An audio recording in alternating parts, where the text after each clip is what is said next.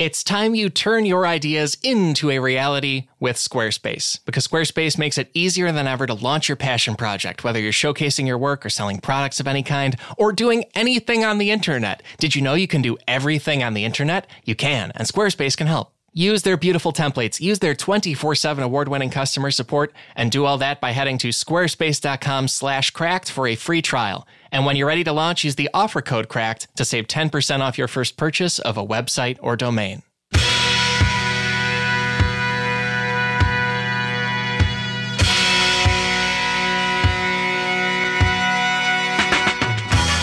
Hey there, folks. Welcome to another episode of the Cracked Podcast, the podcast all about why being alive is more interesting than people think it is. My name is Alex Schmidt, and I'm the head of podcasting here at Cracked. I'm also known as Schmitty the Clam. I'm also known as Schmitty the Champ, and I am also going to start this episode from an anniversary that's right around when it's released, because this show comes out on Mondays. On some time zones, it comes out on Sundays. So this would be coming out Sunday, April the 21st in certain time zones. And April the 21st is an anniversary for one of the biggest phenomena in world history that nobody ever really thinks about or ever puts their brain toward. When Benito Mussolini took power in Italy, right? Oh, you haven't thought about him in forever. Crazy. He made April 21st a fascist holiday. They decided that was the day that the city of Rome was founded. And Mussolini's whole program in Italy, it's something that the shortest way to describe their ideology is make Italy great again. You know, we might be in the 20th century, but we're going to be the Roman Empire all of a sudden. That's what we're going to do. Sure, it doesn't make any internal sense, but it gets people fired up. And I think Benito Mussolini's Italy, this fascist Italy of World War II, is weirdly unthought about compared to certain other things in history and culture. In particular, Nazi Germany. That's something that we did a whole episode about, basically. Me and Jason Pargin way back when talked about World War II in pop culture. Basically, every element of that pop culture focuses on Germany, or maybe it's a war movie in the Pacific. That's kind of the one other thing you get. But there was a third country in that axis. It was next door to Nazi Germany. It was fascist before Germany was. We're going to get into how that worked and why that's interesting. And more broadly, I think when we talk about current political movements, we are selling ourselves short if the Nazis are the only ones that we use as a comparison and a way to think about things. It is, as you know, very, very tricky to compare anything modern to this past fascism that was going on.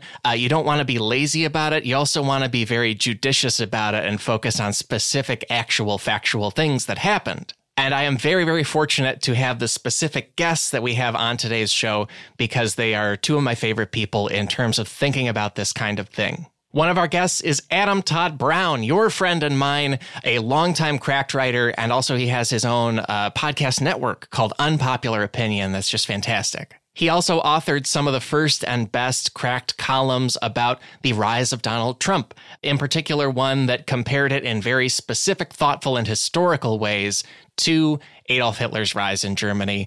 And again, there's a lot of balancing to do when you do that. I think he does an effective job of it. He's also been very predictive. The start of that column led with this very first sentence, quote, "Ideally, time will prove me crazy and incorrect, but approaching the Trump candidacy as a comedy sketch that will never come true could potentially be the most tragic mistake this country will ever make."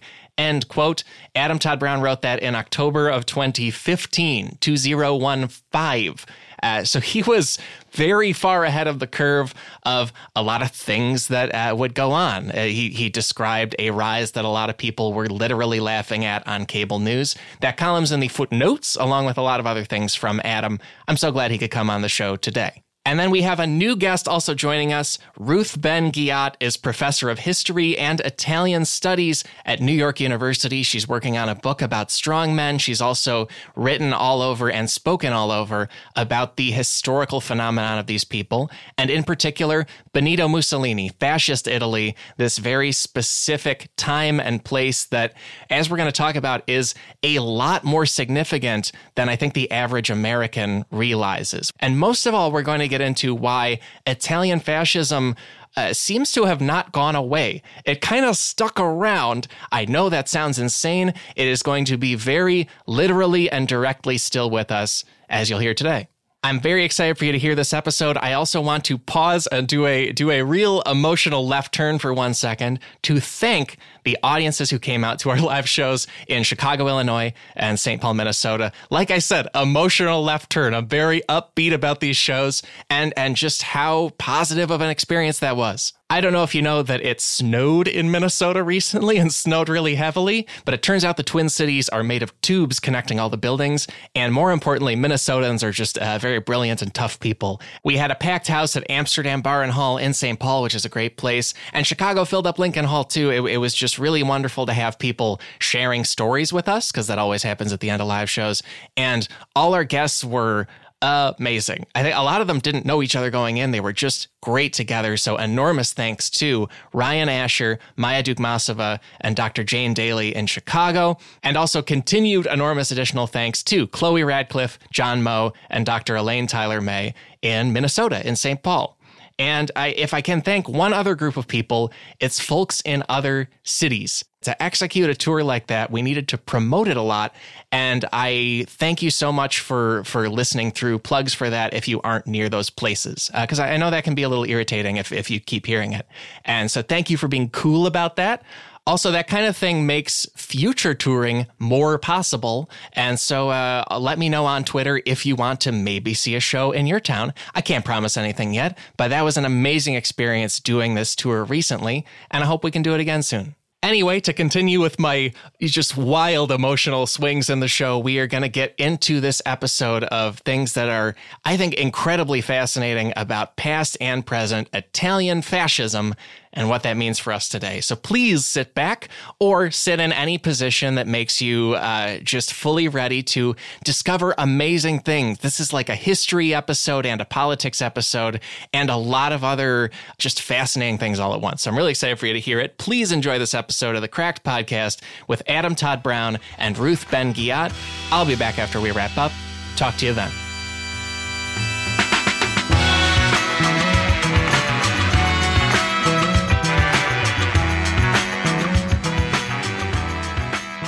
Adam, Ruth, thank you both for making the time for past and present Italian everything. There's so much going on there. I feel like it's not talked about enough. I would agree with that.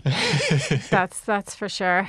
And Ruth, in particular, you're a scholar of this kind of thing. I'm always curious how people get into their particular field. What led you to study so much of the history and present of Italy? I grew up in California, in Pacific Palisades, and there were a lot of exiles from Nazism. I didn't know them, I was too young, but I grew up hearing all these stories about these people who had to flee from Hitler. So I got interested in dictatorship and what happens to writers and creative people, and they have to leave their countries and stuff like that. And then, so when I went to graduate school, somebody said, well, why don't you do Italy? Because there's hardly anything done on fascist Italy in this field. So I thought, I don't know. And then I went to Italy and I loved it. So I decided to focus on that. So that's how I got into fascism, the history of fascism. And unfortunately, it seems like it's coming back today. So these studies are very relevant. Well, and that's interesting to me that part of the draw of getting into it was that there's not nearly as much material on Italy as say, Germany. I've always been very curious, why are we so fixated when we look at World War II on Hitler and the Nazis and not on this next door ally of theirs? I don't think I've ever really understood it. Yeah, I mean, because Hitler, organized and commandeered the Holocaust, he becomes the symbol of evil, which allowed Italy and Italians to become the lesser evil. And I thought it was really interesting to study because Italian fascism lasted twice as long as Nazi Germany. And so you had an entire, 23 years. So you had an entire generation who grew up with all the different phases of fascism. And so for what I wanted to study, which is, how people collaborate with a dictatorship, I thought it was more interesting to do for my themes, let's say. And fascism didn't go away to the same extent as Nazism did in Germany, right? There were always, I think in the years after World War II, there were always kind of fringe fascist groups in Italy that were still participating in elections and things. It wasn't the same thing as Nazism, where it was just everyone kind of agreed, okay, that was a bad idea. Right. Yeah. Yeah, they never did a denazification equivalent in Italy. Right. And partly because of the Cold War, because the Allies wanted to make sure that Italy stayed on their side, and Italy had a really large communist party. So they also just decided to treat them like they were kind of the lesser evil and they could be pardoned. But it meant that really fascism in some way didn't really go away. It kind of went underground.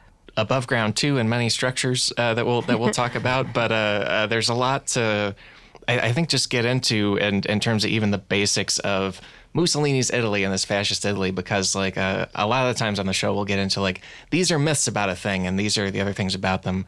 I feel like the general public, there's a very limited number of things they think of with Mussolini's Italy at all, but one of them is this idea that Mussolini made the trains run on time. He might have done a lot of bad things, but he was good at train schedules, which were so important to people in the past. But it turns out that's not true, right? That's fascinating. That I hate that, because that's one of these myths, because it's the typical like authoritarian modernization that the only reason that people think trains ran on time is that there were no strikes, there were no unions. You know, Mussolini totally crushed the labor movement. And there was fake news, right? The whole bureaucracy that turned out fake economic statistics, including like train delays. You weren't allowed to report train delays and train accidents.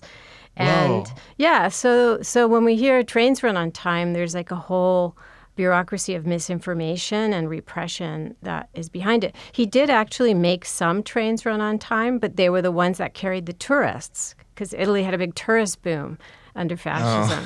So the tourists came back and said, oh my God, the trains run on time. Were late trains that much of an epidemic in the world at the time? Like, I haven't taken a lot of trains, but I've never been that put off by how late they always are. Right, like even the bar on you cannot report train delays, like that just sort of exists naturally. Like nobody talks about that. But then I guess it was big news, and then that's amazing that they censored it. In my research, I'm trying to look at sources from the time that people don't remember anymore. Like a really good source was this guy called George Seldes, who wrote a book called Sawdust Caesar. And he was a reporter for the Chicago Tribune. He was no fan of fascism, and he actually got expelled for reporting news that Mussolini didn't want reported. And he wrote like a kind of vendetta book after he left Italy, and he talked about all this stuff. Because it's hard to, Wow. You have to use a wide variety of sources to realize, the extent of the cover-ups there were. That might lead us into one of the few other myths about Mussolini's Italy, which is that I think people's general concept is that Mussolini was sort of a hanger-on second banana to Hitler in Europe, just kind of the whole way. And we already talked about how Italian fascism just lasted a lot longer. There's a Smithsonian article we will footnote in the show, but it describes some sources in America. When they were describing Hitler's rise in the press, they would call him a German Mussolini. Like that was the framing. Like Mussolini's this forerunner, this first thing, and then Hitler's just like a copycat of that, which I don't think people know how much Mussolini was part and parcel of the whole thing. Mm-hmm. They know about Hitler. Yeah, they're like Facebook and Twitter. They both had their role in destroying the world. It's just that one came before the other one.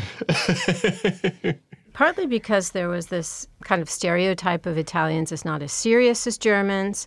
There was this idea that Mussolini just copied Hitler, and actually it was the other way around for like 12 years. Because Mussolini came in 11 years before Hitler, and Hitler sat there and, watched him. And actually there's a very funny story where Hitler adored Mussolini, and he was actually kind of nagging him. He was like a pest. He was trying to get an autographed photo, and he kept trying to meet him. And Mussolini was like, who is this lunatic? I don't want anything to do with him.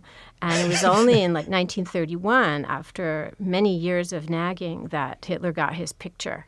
31, wow. The basic dates we have here, if I'm understanding correctly, Mussolini does a march on Rome in 1922 and then gets to form a cabinet and run the government, then become a dictator 2 years later. But Hitler's beer hall putsch wasn't until 23, and he wasn't in power until much later. Yeah, exactly. I love that he wanted memorabilia. That's very fun to me. Is this right, Ruth, that the basic term fascism is an Italian invention referring specifically to Mussolini's style of things?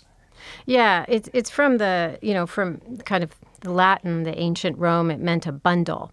And at the very beginning, so Mussolini, he had been a socialist, and then he was kicked out of the Socialist Party, so he was nothing for a few years. He was just trying to found this movement. But he didn't want it to be a party, so he called it the Fascist Combat Leagues. And in Italian, it's fasci. It's like a bunch of people.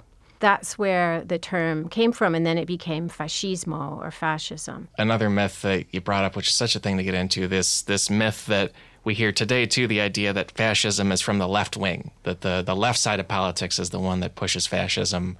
It's good to know that Mussolini was kicked out of a socialist party before he became a fascist. It seems like it runs counter to that. This is a talking point of the right, and I had thought that it was just the American right. Dinesh D'Souza and all these people are very dedicated to trying to make us believe that fascism was only a left-wing thing because National Socialism, right? That's the name of the Nazi Party. And unfortunately, their agenda is very nefarious because their agenda is to try and blame all of the violence that came from fascism and Nazism on the left, because they're always trying to say the left is a bunch of lawless, an angry mob, as Trump says in his tweets.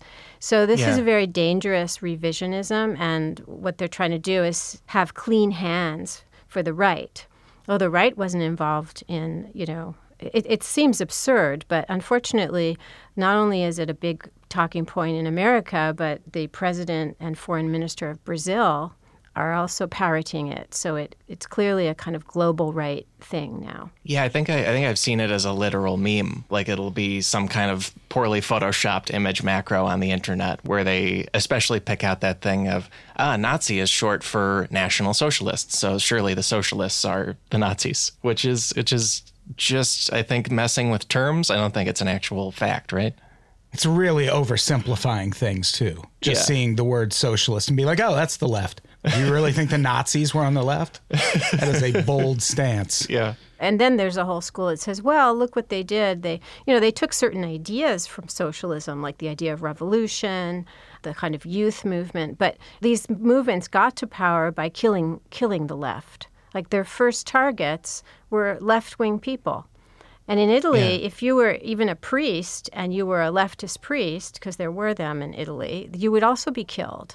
It makes me crazy, this kind of revisionism, because they're just distorting history to serve their present purpose. Especially if I'm understanding that thing about Mussolini's origin right. He founded basically combat groups to violently attack people on the left. Is that how he started? Yes, the Squadrists.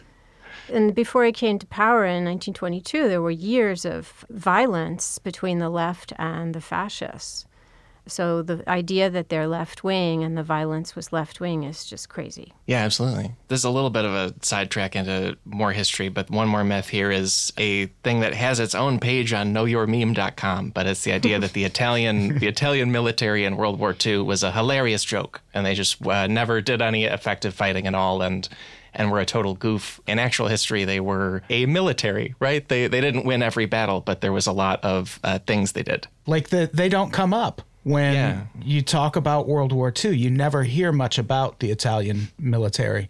And I think I've never realized that until just now. Because I know in the run up to the war, they conquered Libya, they conquered Ethiopia in the 1930s and used mustard gas and massacred people there. And there were over 225,000 Italian troops on the Eastern Front in Russia with the Germans, and they saw heavy fighting at Stalingrad. Like, it was an actual fascist military. It was a really scary thing. I don't know why it's a bit for people. It's a pretty absurd notion that any military is a joke. Like, if any military shows up and you're not a military, that's a problem. Like, it's not going to go well. Right. Yeah. And part of this is wanting to, this kind of, again, not wanting to acknowledge their own violence. And part of it's stereotype, the idea that Italians are lovers and not fighters, because, in fact, they already had parts of Libya when fascism came in, but they'd never been able to expand past the coast in Libya because of the resistance. So they actually committed genocide in around 1930-31.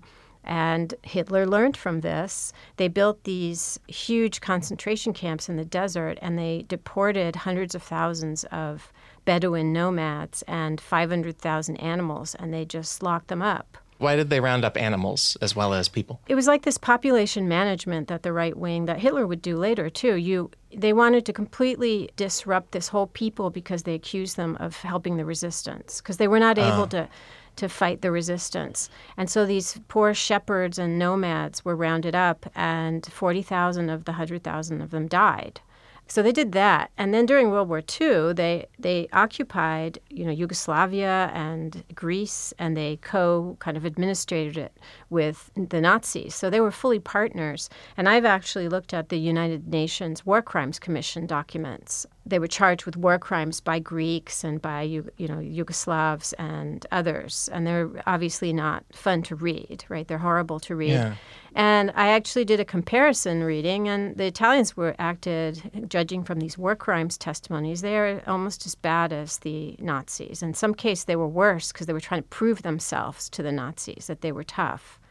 So this is this is all a big myth, and it's dangerous today because then people come around and say, well, we can support fascism, what it means today. We can support these groups today in Italy because fascism wasn't that bad. Yeah, that brings us perfectly into today, into the other thing that I think most people in the U.S. don't realize, which is that it's just fascism is just back in Italy and maybe never really went away. Super back. There's so many elements of that we can get into. One, I suppose we could start with those. I jokingly referenced to like above ground examples before, but Ruth, you've done amazing writing in the New Yorker about how modern Italy is just packed with monuments and buildings built by the fascists celebrating fascism, and they're still around today. Yeah, there's an interesting story about that piece because I wrote it in the context of the debates here about Confederate monuments. And I wanted to explain, why, for example, in Germany, though, they tore down a lot of the homages to Hitler, and why in Italy there were so many of them left. So I published it and, did a lot of research. And the New Yorkers, they have fact checkers. It's an amazing operation. And 2 days after it came out, I woke up and there was an email from a friend in Italy. And he said you're trending in Italy, but it's not in a good way. Oh. So it turned out that this was a measure of the right, how much it's bloomed in Italy today. Because I was a foreigner and a woman also, coming in and talking about, seeming to criticize the Italians, this idea spread through the media that I was actually advocating for all of the fascist monuments to be torn down, like all of them. Oh, yeah. So there was an enormous social media campaign, and all of the major newspapers but one published several articles against me. I had thousands. I had death threats. I had thousands and thousands of, social media attacks, and it went on for weeks. Wow. Because, and this was, again, it opened my eyes, and I know the Italian scene very well. I hadn't realized the extent of right-wing hatred that was active. And this was 6 months before the elections that brought Europe's first all-populist government. So it kind of foreshadowed this. And it was also an interesting social media thing because the idea, of course, I'm not saying to go with a bulldozer and get rid of all these monuments. Like, no one says that, particularly in the States. They say individual statues must come down. But it was almost like a mass psychosis. And I was a perfect target because I was a foreign woman. So I have lots of, I have talks that I give showing some of the messages I got at the time. So that's a story about that article, but it shows you that they're very attached to that. And the main one I gave as an example has an actual Mussolini quote inscribed into the building. So these are not just neutral buildings. These are buildings honoring Mussolini. But, Italians, at least the ones who contacted me, are very proud of this. They're not ashamed at all. To me, it was quite eye-opening. I was reading a thing recently that buildings in general are a big part of fascism, and especially in Italy, there's always a building that'll be occupied first, and it's like, this is our base now. And who occupied by who? Like the fascist activist type people? Yeah, there's a group. Is it Copa Pound? Is that Casa Pound? Casa Pound. that was one of the first things they did was just occupy this building and kind of declare it as their base. And if I recall correctly, they were kind of modeling that after what Mussolini did when he first launched fascism. It was a big deal to have a building and have a structure and take it over, and this is our base. That's amazing. That's correct. That's a great example. And it's almost, there's a lot of romanticism and nostalgia among, especially, it's also women's, young men and women, but I would say particularly men, like the original fascism, for this whole notion of these groups and these rebels who came up and, attacked now they call them the globalists. So they've also gone on expeditions against centrist and liberal and leftist media buildings. So you're right, that's a very good point about the kind of occupation of space. And the big picture, which many Americans will be familiar with this, is that these groups like Casa Pound, and there's one called Forza Nuova, which is a totally fascist term, New Force. They were completely on the fringe. Some of them have been around for a long time. They were totally on the fringe. And what's happened is the fringe has become mainstream. So, like white nationalist ideology in the States, now it's become mainstream. It's even in the White House.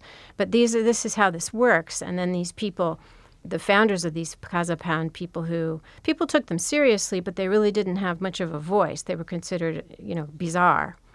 Almost anachronistic, and now they're still small in numbers, but they are getting more space and more credibility today. Yeah, because if I understand correctly, Casa Pound is some kind of political party or some kind of activist organization. I don't know exactly what they are as a group, but it seems to be a lot of, as you say, Adam, occupying buildings, and then also this month, April, they did like a protest against Roma people being resettled near the city of Rome by burning cars and trash cans and stomping on food in a demonstrative way. They seem very, very scary, even if I don't know exactly what they are as an organization. It's like an activist group. It's like a club/activist group organization, but it's not a political party. All these things, they want to evoke early fascism. They like to be movements, not parties. Yeah, much like, I suppose, the alt-right here or something like that. Yeah. They're very similar. They're where you go if you want to be able to express your ideas freely. Like the same thing the alt-right says here. It's like, well, let's just hear the racists out. You come to this side to do that. Right. Freedom of speech. The thing no one is opposed to. And it seems like, from what I've read, they've been around so long that they don't have as much power as they would probably like, but they've inspired other groups to kind of take that idea and run with it a little more successfully. I think what I'm getting at is they're not the only fascist group in Italy. They're just like the early adopters of the more modern version. Like, first we just had Breitbart, and then we got a lot of other websites in that vein. Well, and in terms of these buildings they're occupying, also, it seems like constructing buildings was just a big thing for Mussolini and for fascism, right? Like that first building in your New Yorker piece, Ruth, if I'm pronouncing it right, it's the Palazzo della Civiltà Italiana, and it has an engraving of a Benito Mussolini speech about invading Ethiopia and how great that is. But now it's the headquarters for Fendi, the fashion label, and it's just a building in town, and many other apparently buildings and things are that way. Was Mussolini just fixated on constructing everything he possibly could? Well, all dictators love infrastructure, the past ones and then the wannabe ones today. That's a good sign. Oh, yeah. Trump has infrastructure a whole week for infrastructure. Yeah. Sorry. And Erdogan in Turkey. And this is also because this is a way for their corruption. A lot of the Berlusconi and Trump are builders. They're into real estate. But in Italy, it's really interesting because Italy, if you've ever been there, your listeners have been there, it's a very dense urban landscape. And you have these gorgeous, you take any one of those buildings from the Renaissance or St. Peter's, and you put them anywhere else practically, and they would be, dazzling. But there's many. It's a very dense landscape. So fascism needed to kind of prove itself. It was like kind of competition for the landscape, right? So they built a lot of stuff in a very modern way, and that was fascism was famous for promising modernity because Italians felt they were backward or other people saw them as backward. So those buildings like the Palazzo della Civiltà Italiana, that was a whole area known as EUR, that was built. It's supposed to be the site of the World's Fair, and then it never happened because of World War II.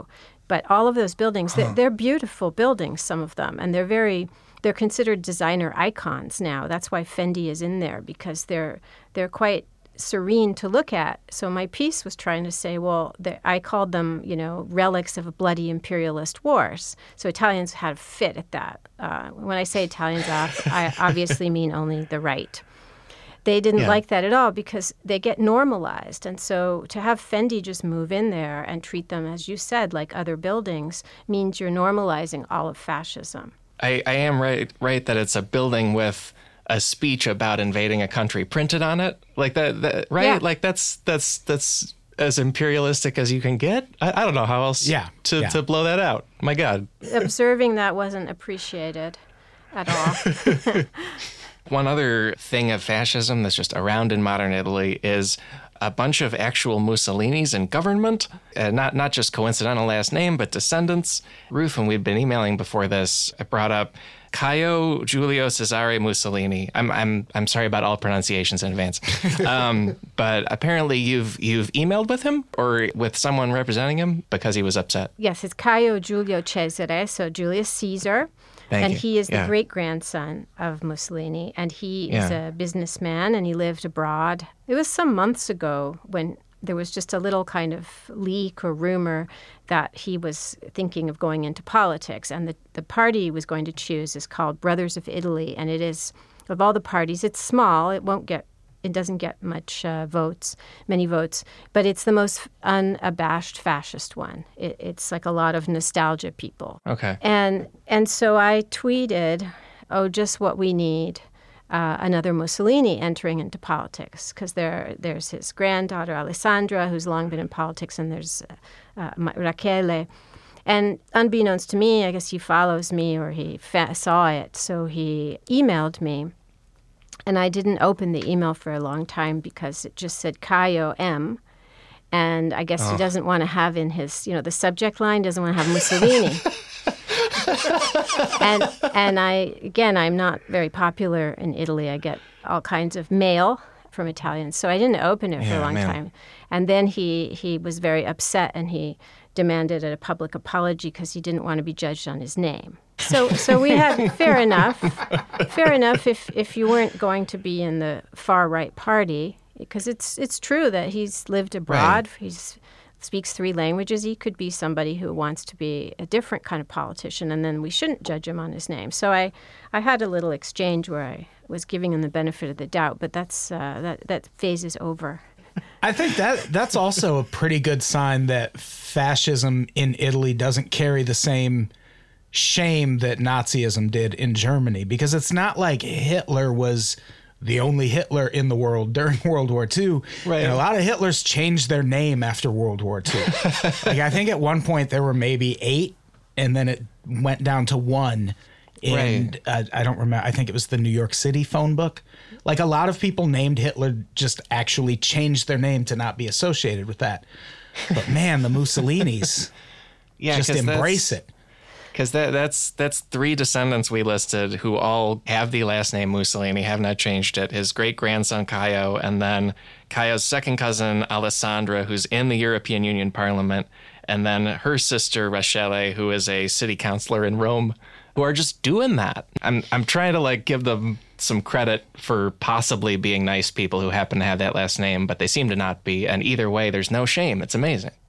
25, 30 years ago, there was Alessandra, but she was, again, considered fringe and almost excused because this was her family.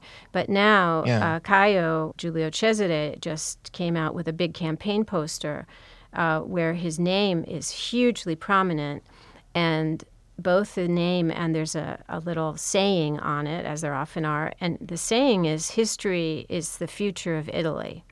And the fonts... Oh, my God. Yeah, and I posted it on Facebook, and the fonts are very fascist-era fonts. They weren't invented by fascism, but they're 1930. They're cool. It's the same cool... Right. Because because the thing was that fascism was in Italy all through the 30s and 40s and 20s, and so it was a very cool era for design. It was the Bauhaus in Germany until Hitler came in.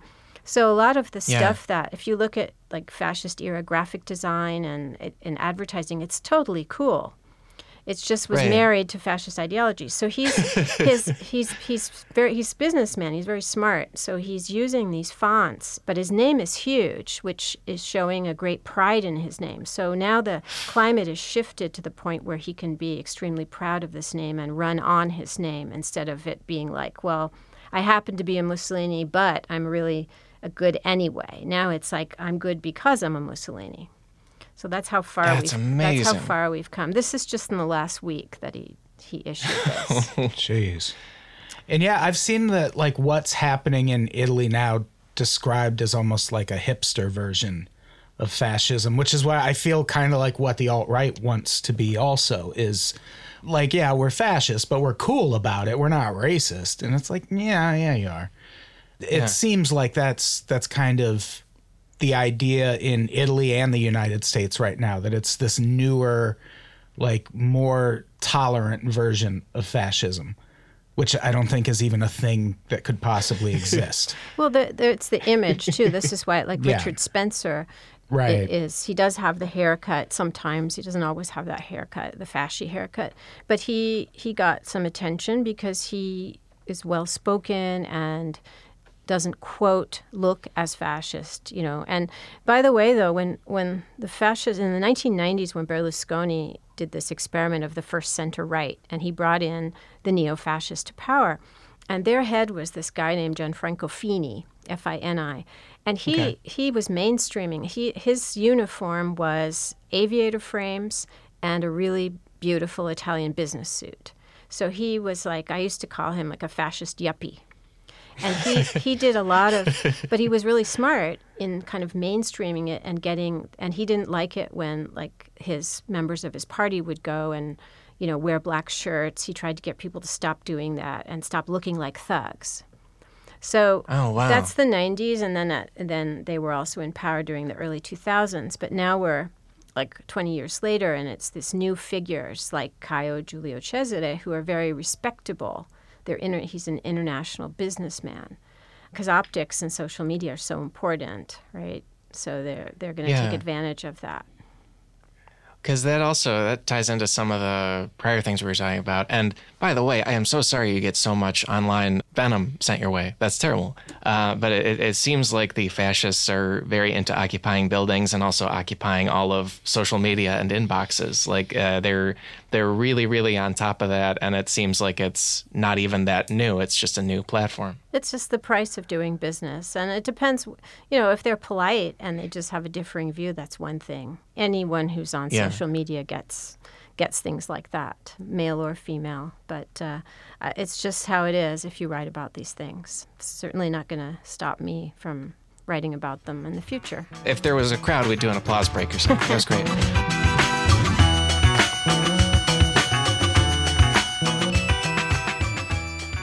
Many thanks to Squarespace for their support of the Cracked podcast and their potential support of you. Yeah, this sponsor is here to help you because you could use a website. Maybe it's for yourself. Maybe it's for a new project or thing you're doing and have coming up. Maybe you just want to put your photography out there. Boom, a hobby I'm guessing you maybe have. But maybe you have other hobbies that you could also celebrate with their own website. The answer is yes, you can, because the possibilities are endless.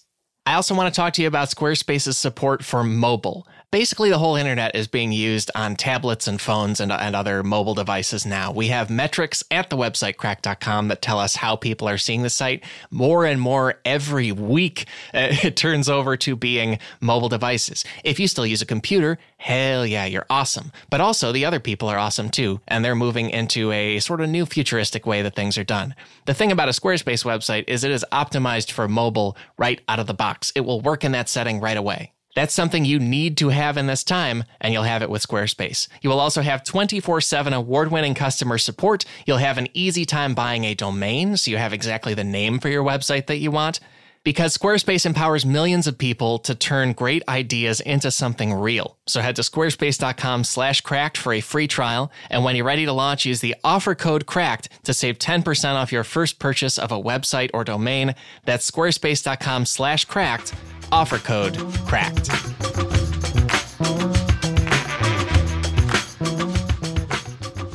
And then in terms of the other people going on, it's not just people with the literal last name Mussolini. We've got a lot about the current Italian government and also about the world of soccer as well, because that tends to be a place where a lot of this vibe and politics is being expressed in a surprising way. I don't know what to get into first. Maybe soccer. Maybe that's a good time. Yeah. I wrote about this recently because March Madness just happened. And you podcasted about it very well, too. People should check it out. Thank you. Yeah. I appreciate that. Whenever March Madness rolls around, I tell people I'm taking the week off to watch basketball, and there's always this, they're exploiting the players, though, right? Like, how can you watch that? Or right. Football, you get weird accusations if you watch football these days. But then the World Cup rolls around, and like Santa Monica becomes Little Manchester. I can't even go there. It's like there's an Oasis concert happening, and everyone loves soccer. And it's like soccer is a human rights disaster. Yeah. Like there's slavery being used to build the World Cup stadiums for 2022, but also Italy. There's so much fascism in soccer in Italy, and it's so blatant. To me, it makes me feel better about where we are in terms of the fascism scale in the United States. Because you can't go to a Lakers game and start an anti-Semitic chant and just have hundreds or thousands of people join in. Right. You can do that at a soccer match in Italy. It happens all the time. Or it's news in the U.S. when one guy at a Utah Jazz game says racist things to a player. Right. Like one guy, it's a story and everyone's on the player's side. Right. And with Italy, there's a specific type of soccer fan called an ultra.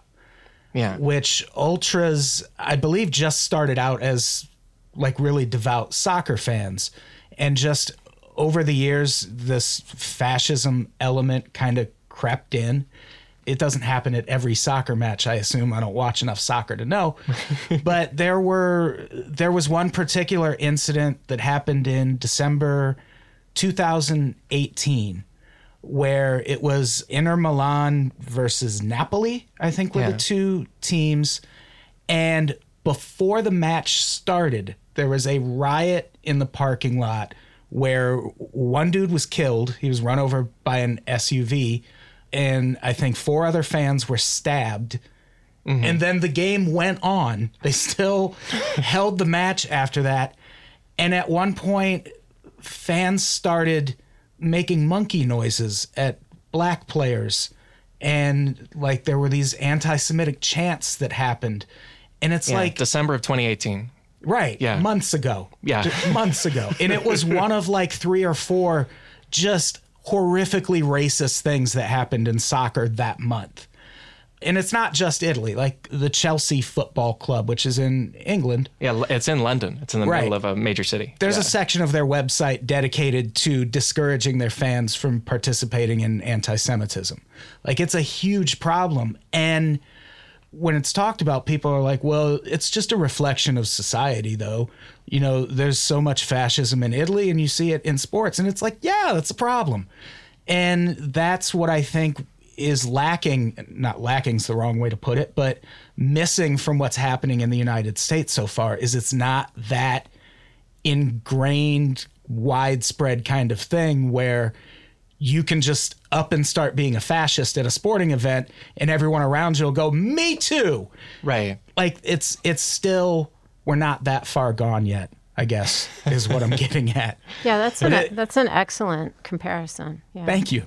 It's a rampant problem there. I wrote a very long article about it on Medium if people want to, but it's not just about the fascism thing. I think the Daily Beast, they have a great article about fascism in Italian soccer. Yeah, because that article breaks out a lot about especially these ultras you mentioned, which are it's an extremely organized fan group for a team that we don't totally have that in the United States, I think, for any sports. There are a few apolitical soccer fan And soccer clubs. has two. There's hooligans, which we already know are just people who like to fight. They just love And then there's fighting. ultras who like to fascist fight. Right. Which is crazy to me. And that Daily Beast article, it interviews an author named Tobias Jones, who's writing a book about them, who claims that until about the mid-'90s, these ultras just loved soccer a whole lot, and they were just apolitically maybe fighting each other about soccer. And then they started adding fascist and anti-Semitic stuff. Many of their headquarters have portraits of Mussolini in them, if they're Italian. And he says that it's a reflection of this overall society, but it's also an extremely strange phenomenon. Like that fight you talked about with the Milan-Napoli game, it was because people brought weapons to the parking lot to fight. That was the goal, and that's how it went. Sickles. Yeah. Pruning sickles. Oh, God. Yeah. Who just has those? Yeah, right. It's like on old communist flags, I think, and it's about it, medieval times. Yeah, that's about it. But I think that it's not just a reflection of society. It's been an avant-garde. It's been a place where, for a long time, violence, both hooligan type and ultra, it's been tolerated, and there are cultures that young men in particular grow up in, and they go to these games year after year, and this now it's spread into the streets outside of the stadium. Even the British right, like in earlier decades, it was always linked to being accepted inside the stadium. It was rotting, and no one ever did anything about it. But they've kind of been the avant-garde and set the tone for some of these things that now we're seeing outside the stadium. That's interesting. So it's the forerunner of a lot of the politics and the action in cities. Is they're expressing it through their soccer fandom, a space where things are just a little different. Because also, as you said, Adam, there's racism kind of across European soccer. There's practices of people throwing bananas onto the field at black players. There's practices of doing monkey sounds or whistling at black players.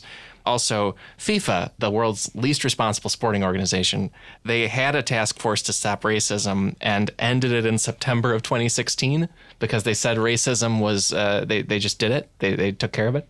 Problem solved. Yeah, they knocked it out, but they haven't because it's very bad. You had this fight specifically with the Inter-Napoli game where one person is killed, and Adam, if I remember right, the killed person was one of the pro-fascists. Yeah, he was one of the pro-fascists, and I reference in the article there was a local politician in that area who basically his only complaint after the game was that, well, you can't go to a game and get killed, which is a valid concern. Yeah. But so much more happened that needed to be addressed. And he was just like, oh, a fascist died. No. And it was a weird look, if nothing else. If the sources are right here, it was Matteo Salvini, who is now the deputy prime minister of Italy and in many ways the leader of the country. He tweeted, quote, "In 2018, you cannot die at a football match. At the beginning of the year, I will convene the leaders and supporters of Serie A and Serie B so that the stadiums and the surrounding area will once again become a place of fun and not of violence," end quote.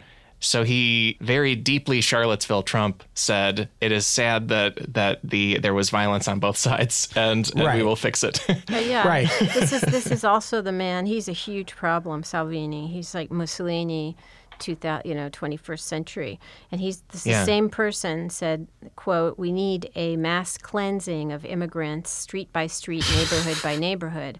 So he is a law and order person, and I'm sure he does want to clean up the stadium so people can go there and have fun, but he's very selective in who he wants to protect. That quote, it was he wants a mass cleansing street by street? He said street by street, neighborhood by neighborhood. So if I understand Italian politics right, he and two other guys are kind of a coalition chief executive sort of thing right now. Is that right, Ruth or Adam, if either of you know? It's a coalition government, and the Five-Star Movement has the prime ministry, and he's the deputy prime minister, and he's the head of the League, which is it used to be the Northern League because it hated Southerners, but now it's like we're in the nationalist populist thing, so they took Northern off, so now they just hate everyone of color and immigrants. And he's Yeah. very, very successful at using social media and being kind of one of the boys. He's a very effective he's a very effective politician. Yeah, he... Fascists are always good at branding. Yeah. That's the problem. The League, that's League. such a cool name.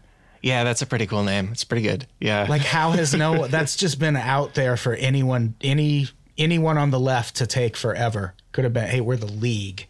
It sounds like a dance crew or something. Yeah. It sounds really good. They were so extreme that when they were founded back in the 90s, they were part of this right-wing coalition that Berlusconi did, and they wanted to have the North secede from Italy. Whoa. Yep, they wanted to have a republic of certain northern areas because they hated, and they considered the South as starting, like south of Florence was just Africa. Oof. So their roots are very extreme, and they're extreme in a 21st century way now with Salvini. Because that's just a basic thing about Italy that maybe not everybody knows. It seems like there's a strong divide between the north of Italy and the south of Italy, which doesn't remind me of any other country. But, how do they differ? Yeah. It's the geography. It's a very, very interesting country because at the bottom, you have Sicily, which is close to Tunisia. And at the top, you have an area, Alto Adige or the South Tyrol, which is bordering, with Austria, and then you have the Istrian areas, which gets into the Adriatic, and so it's and you have a border with France, and then the rest of it is just surrounded by water. So it's a very long country, and it's near Africa, it's near the heart of Europe. So the North and the South have very, very different histories. Also in the World War, they have a different history. So there's a lot of regionalism. In fact, when Mussolini came to power, only 30% of Italians knew Italian. They all knew dialects because their regional identities and local identities were so big. And that's why he invested in cinema so much, like film propaganda, because they couldn't read. Oh. So they've always been, there's always been a big divide, but now it's kind of weaponized by Salvini. By the League, it was weaponized, saying that Southerners are dark-skinned, and so we don't want them. And now he's trying to be Mr. National. The target is now foreigners of color, immigrants. So prior to taking power, Salvini was all about how various chunks of the country are not good enough. And then now that he's in the power structure, it's all nationalists. It's all everybody's on the team. The League itself, when he dropped the Northern from the title, he had to do that to make it a national party. So it's evolved, but it's always been racist. It's just who their targets were has changed. Were there any reasons besides race that the north of Italy, at least people in those parties, wanted to secede from the rest of it? Was it just an ethnic thing? It was largely that, but it was also that they said that the North was more efficient, it was richer, and they didn't want to be paying the burden of the poor South, and there was issues with taxes. They thought that Rome was just a very inefficient bureaucracy. There were all kinds of reasons remained, and there are interesting continuities with that because now it's directed to the EU. Like, we don't want to be part of the EU. We want to, we're nationalists. We don't want to be governed by this bureaucracy. So there are things that I haven't done a study of it, but there are things that have come along and are the same in a way. And this Salvini guy, we've got other things he's said and believes. Apparently, on Mussolini's birthday last year, Salvini did a tweet where he did a Mussolini-style slogan about himself in a pretty intentional way. He tweeted, "Tanti nemici, tanto onore," which means so many enemies, so much honor. The Mussolini original is "Molti nemici, molto onore," which means many enemies, much honor. And he did it on Mussolini's birthday. It feels like he is not particularly ashamed of a connection to the guy. Would that be accurate, Ruth? I don't know if that is, but very. Okay. He plays it up. So Mussolini was very famous for showing off his body, and he was the first ruler to strip off his shirt and be shown half naked, and a lot of times in newsreels and photographs, and no one else did that. In the entire 20th century, there was one shot of Mao swimming in the river in the 60s, and then Putin revived it, but Salvini's revived it as well. And it's like this use of the body to show that you're approachable. He even had He even had a picture when he broke up with his girlfriend. She I think it was on Instagram. They were like literally lying in bed, and she's covered, but you could see his chest, and he didn't have any problem. Yeah, and then he's at the beach. He was Instagramming that? Yeah, yeah. It was her. She did it because they were breaking up. So even the breakup was public. So there's this kind of idea that you're approachable to the people. But he's definitely channeling Mussolini. I mean, he has, again, no other politician goes around with no shirt, on like that.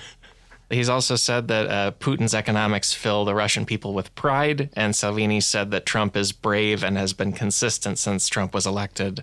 And there seems to be a wave of these folks all at once that people have noticed and reported on it. I mean, how similar is it to that wave in 20s, 30s Europe when suddenly we had several fascist governments going on? Well, there is a kind of contagion that comes on. I mean, I think I'm calling them in my book, I'm writing a book on strongmen, and it goes from Mussolini to Trump. And Salvini, he's not featured because he's not the head of the government, but who knows, by the time the book comes out, he may well be.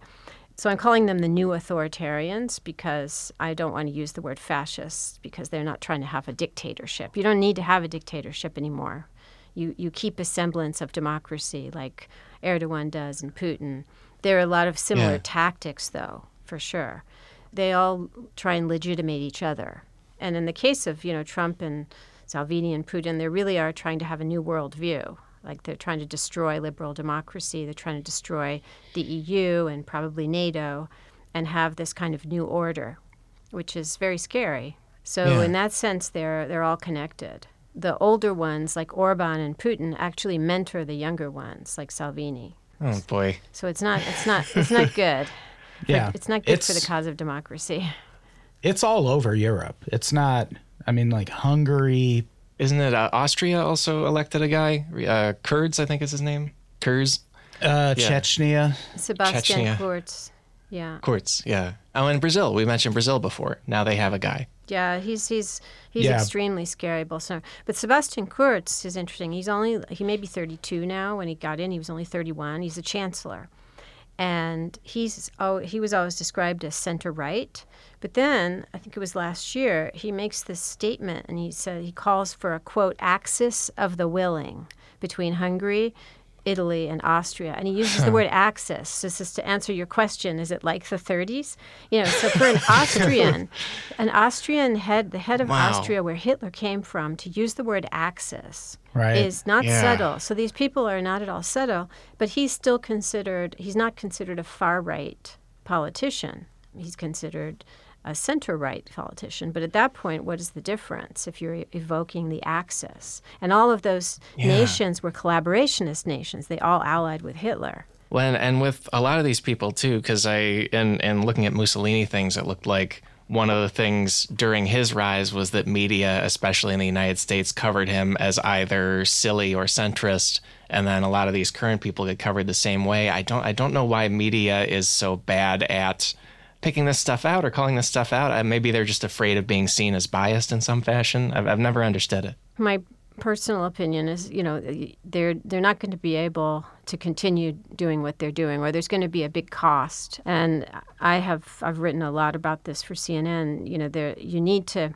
Bullies only understand the language of force and confrontation. I feel that what Jim Acosta of CNN does, standing up to him and using his media platform, he's so well known, to confront Trump is essential. In fact, at the very beginning of Trump's rule, when he told a journalist to sit down, he likes to humiliate people, as we know, and he told a journalist to sit down. I hoped that all the journalists would stand up. You have to show him that you have professional solidarity. That's one of the lessons of dictators on the rise. If you show him that he can't get very far because he'll be turned back, he will change his tactics. And instead, it's partly because of respect for the office of the president and not wanting, as you said, not wanting to be seen as biased, but it's a huge mistake, and it's continued on. And now we have another chance with the 2020 election, and I'm worried that they'll make the same mistakes again. As we look at the U.S. and Italy, it seems like maybe in the U.S. it's a little trickier to cover properly just because they're not directly referencing a time when the country was fully fascist and run by people of the Mussolini last name? Like, it makes me curious why Italian politics and a lot of Italian people can be so casual about this stuff, because it's so directly holding a fascist party in front of a fascist monument, maybe with a Mussolini descendant there. Do you have any insight as to how they can be so casual about it? It's just part of the country's history to a point where, and this is something that angered a whole other group of people about in this article I wrote for the New Yorker. I pointed out how the center-left Prime Minister Matteo Renzi, who was young and dashing and, had certainly no fascist sympathies, he was a man of the center-left. Yeah. He gave a press conference. This has to do with sports. Italy was trying to get the Olympics. It was making a bid for the Olympics. And he gave a press conference in the fascist former sports academy site, which is full of mosaics of squadrists, those famous statues of muscly, marble young men. It's a total fascist relic. So he sits in there, which you could say, okay, that's the sports. It's still a sports academy. But where does he sit? He sits right underneath a huge painting of Mussolini being acclaimed by people. And it's as though Angela Merkel sat underneath a portrait of Hitler at an international press conference. She wouldn't who would do that? Right. But Matteo Renzi did it because that room has always been used, and there was another left-wing politician who did it.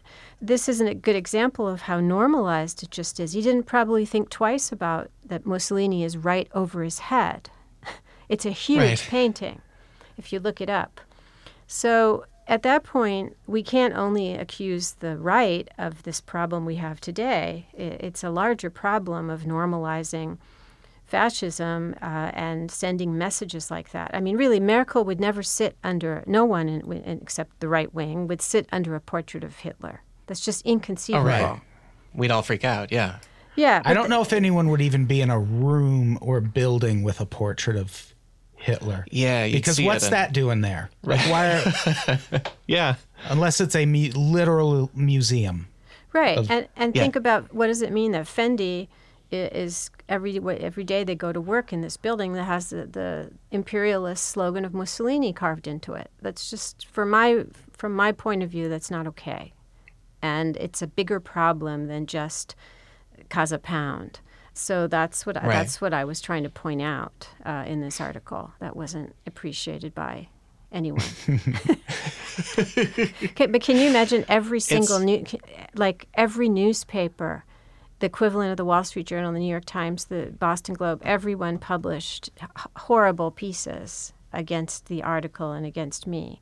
So it was like the establishment. Every Italian paper, not the ones in the U.S. No. Sure. Yeah. So it was, but it was like the establishment was kind of closing ranks and didn't want to hear this. And I think the thing about Renzi announcing the Olympics bid with Mussolini's face above him, it hit a nerve. But it's part of the same problem with sports that we've been talking about too. Well, yeah, and you mentioned that New Yorker piece that German neo-fascists have this struggle of all the Nazi stuff's been taken down. We have to do our gatherings and stuff at their specific rock concerts and things they do, which it just isn't the same. I feel like in the U.S., maybe we have a better and worse situation than that Italian situation where we are conscious of the Confederate stuff and are trying to take it down or trying to move it into museums.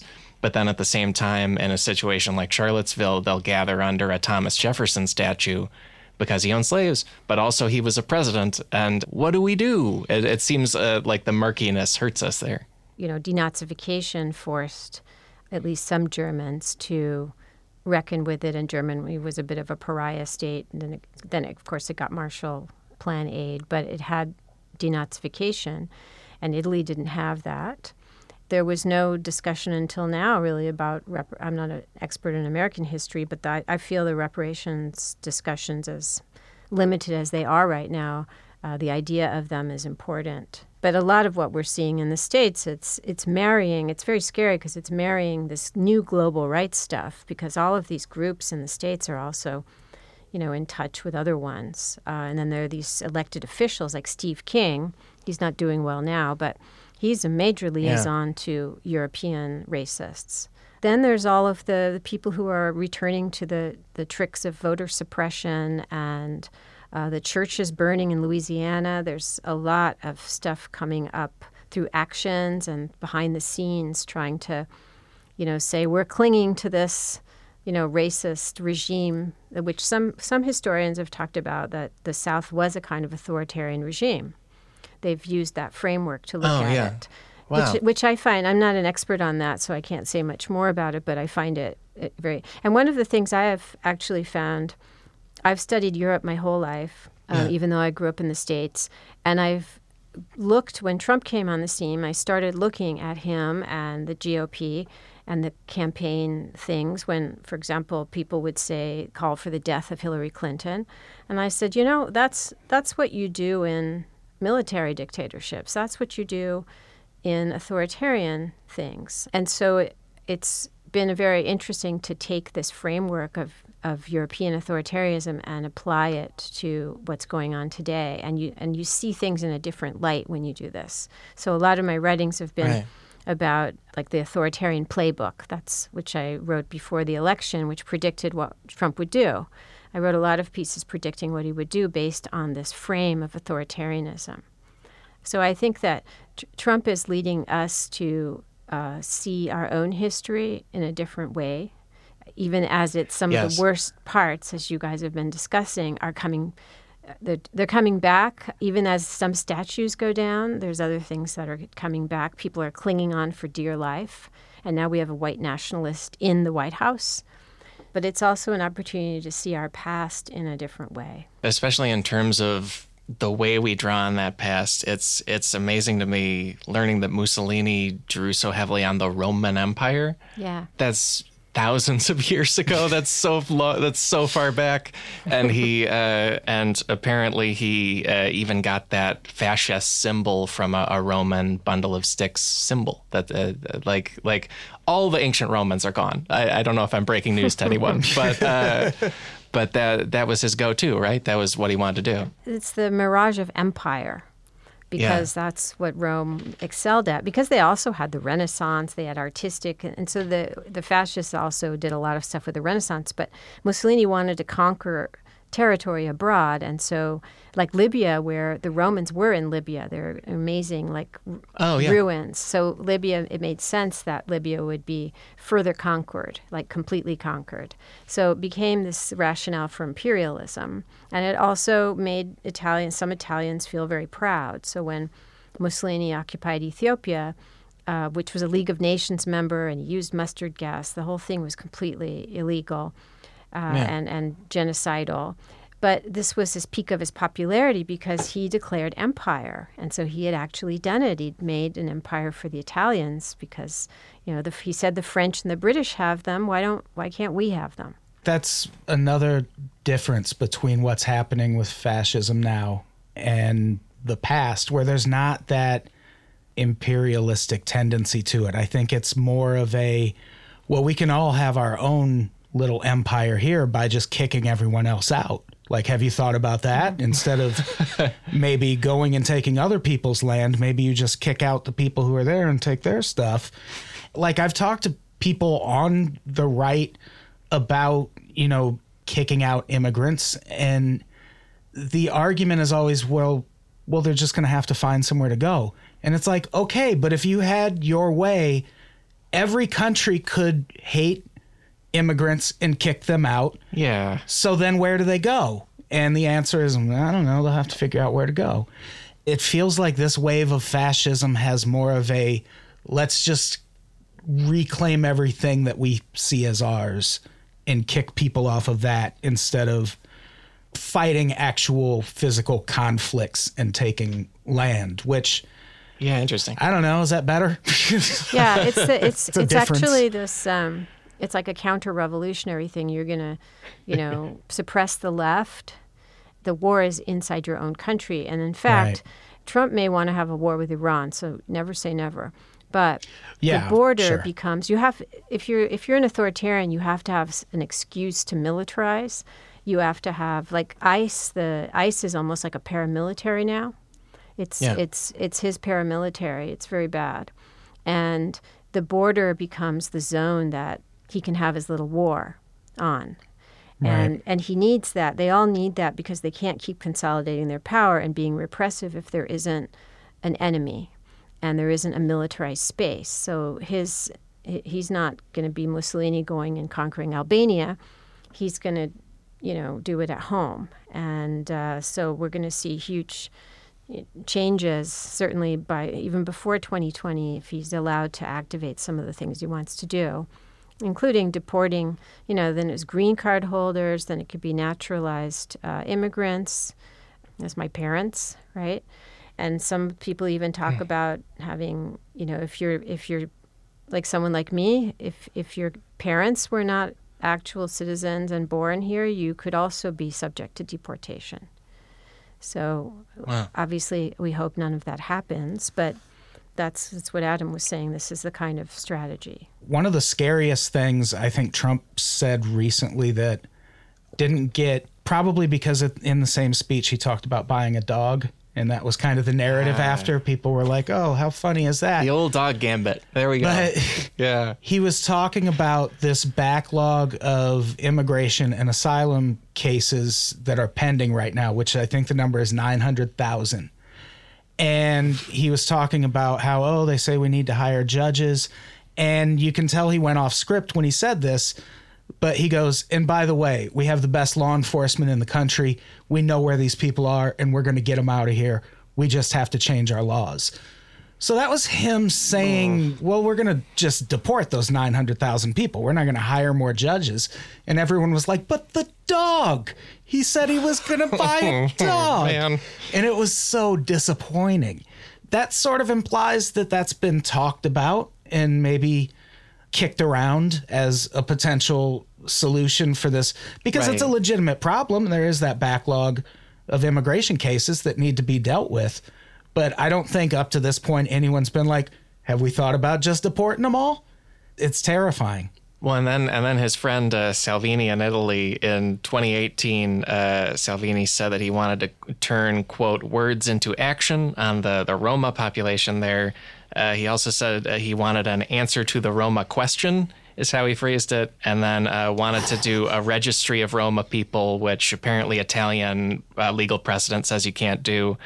He also, in a TV interview, said, quote, unfortunately, we will have to keep the Italian Roma because we can't expel them, end quote. It's wild that national leaders are saying this stuff, and what can the media do better to cover this stuff in the way it should be covered? Maybe the answer is just call it authoritarian. But I'm trying to think of other stuff. Yeah. Yeah, it's been really interesting. There was a fear. So it certainly wasn't just me. There's also Sarah Kendzior and David Fromm, and different people were using the A word during the campaign. But it's authoritarian, right? Authoritarian. Because once you frame it like that, I really think you have to be prepared for the worst and you have to assume the worst. And I don't mind being an alarmist as long as you also have remedies. Like you said, what can the media do better, right? Right. I mean, certain things have to do with his propaganda. You have to stop retweeting him. You also have to take him seriously.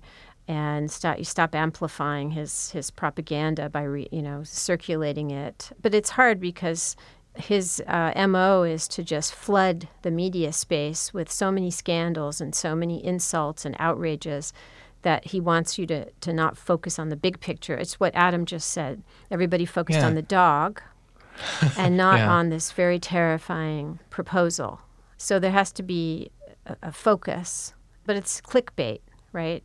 That's a big problem. So, I mean, there are huge discussions about what media models to use now and what to do. Jay Rosen, my colleague at NYU, is very active with this. It's a big question, but I'm glad we're talking about it because that's already progress to talk about it. There are, you said so many, like you say, remedies we can do. And I feel like maybe one big one, I'm gonna make more of a habit of not retweeting or comedically dunking on the latest silly scandal out of there. Because like you guys say, I think it really puts turf over the stuff we actually should be watching. Yeah. Great. I would say watch Trump's speeches.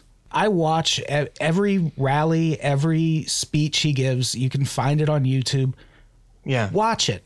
Like, that is the president of the United States in his element. That is Trump at his most comfortable. You will never hit. Trump is the most transparent president we've ever had. You just have to decode what he's saying and what his motives are. The first hint I had that we were eventually going to be in Venezuela at some point, I read a New York Times article. I think it was December 2017, maybe even 2016. And there was just a thing at the end where they mentioned that Trump was concerned about the human rights situation in Venezuela. And I was like, wait a minute. He's never worried about the human rights situation anywhere. Yeah. Like, what is happening in Venezuela right now? And that sent me down a rabbit hole. And I've done like 6 podcasts since 2017 about we will be in Venezuela at some point to some degree. If we don't send our own military in, we will be advocating for some other military to go in. We're not there yet, but it feels pretty close. Just pay attention to Trump. Like, don't pay attention to what everyone tells you about Trump. If you just pay attention to him, things make more sense and it's easier to see where he's actually headed. Don't listen to either side. Just listen to him and form your own opinions. And if you still come out of that wanting to vote for Trump, you were always going to vote for Trump. Yeah, the raw material. That also, there even might be a sneaky strategy in there of pay attention to when he says something that sounds good. Because there's probably some motive there. There's something like he cares about infrastructure because he doesn't want us talking about the settlement for Trump University or something like that. Yeah, and everything he does is designed to keep himself in power and further privatize his public office so he can make profit. He's got a great setup. The other thing is that, to end on a particularly gloomy note, when Michael Cohen, who was testifying, and he said that he knows Trump and Trump isn't going to leave office quietly, I think he's right. Yeah. Once these guys get into power, they don't want to go. Also, he's making a dynasty because they've got it's too good of a deal they have. The taxpayers are paying for him to circulate his brand and all of his visits and they're able to just throw away conflicts of interest. Jared is doing enormous damage that's going to take decades. He's giving sensitive intelligence, reportedly to the Saudis. So they have a really good thing going for Trump organization. He is not going to go away easily at all. We have to be mindful of that, and I think one of the people want to know what to do, work for voter registration, volunteer or give money to places that protect our elections, because the election's what's going to do it. I am also a big supporter of nonviolent protest. Like when citizens mobilize, like remember the health care, when there were people in the halls in front of the Republican lawmakers' offices and at their town halls, and they were literally running away from their constituents. You have to mobilize and be out there to show not just Trump, but the elites who are backing him that you're not going to stand for this anymore. He's trying to set up a dynasty where Ivanka is rumored. They keep doing optical hints that Ivanka will be the next president. And then he talked about Donald Trump Jr. because they don't want to wreck this great chance they have to bilk as many people as possible. And I like the idea that there are so many of us in numbers who don't like it. There's things we can do. What a time to be alive. Yeah.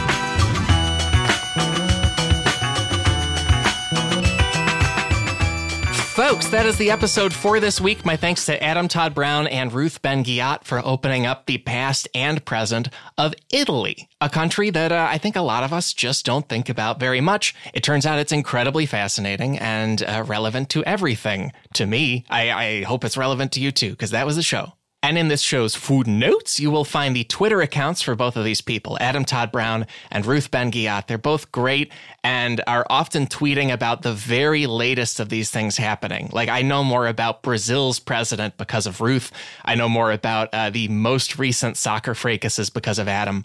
They're really great to follow.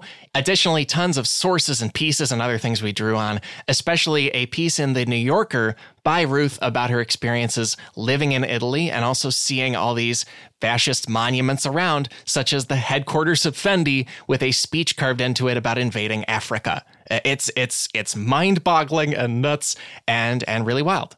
And beyond all that, our theme music is Chicago Falcon by the Budos Band. Their new album, Budos Band 5, is available now on Daptone Records. This episode was engineered by Sam Kiefer in LA and Jared O'Connell in New York, and then it's been edited together by Chris Souza. Special thanks to Matt Apodaca and Ashley Warren for helping us put it together. If you love this episode, that's great. If you hated it, let me know about it on social media. That's right, social media, a space where, as we said, descendants of Mussolini will just get into it with you and demand apologies as if they have any leg to stand on. It's a really wild world we live in. My own Twitter account in this wild world is @AlexSchmitty. My Instagram is @AlexSchmittstagram, and I'm on the wider internet at my website, alexschmitty.com. It's got my free, fun, and occasional email newsletter of 10 things you will just like. So if you want to sign up for that, you'll be all set up with fun things once in a while in a way that makes you happy. And I am happy to say we will be back next week with more Cracked Podcast. So how about that? Talk to you then.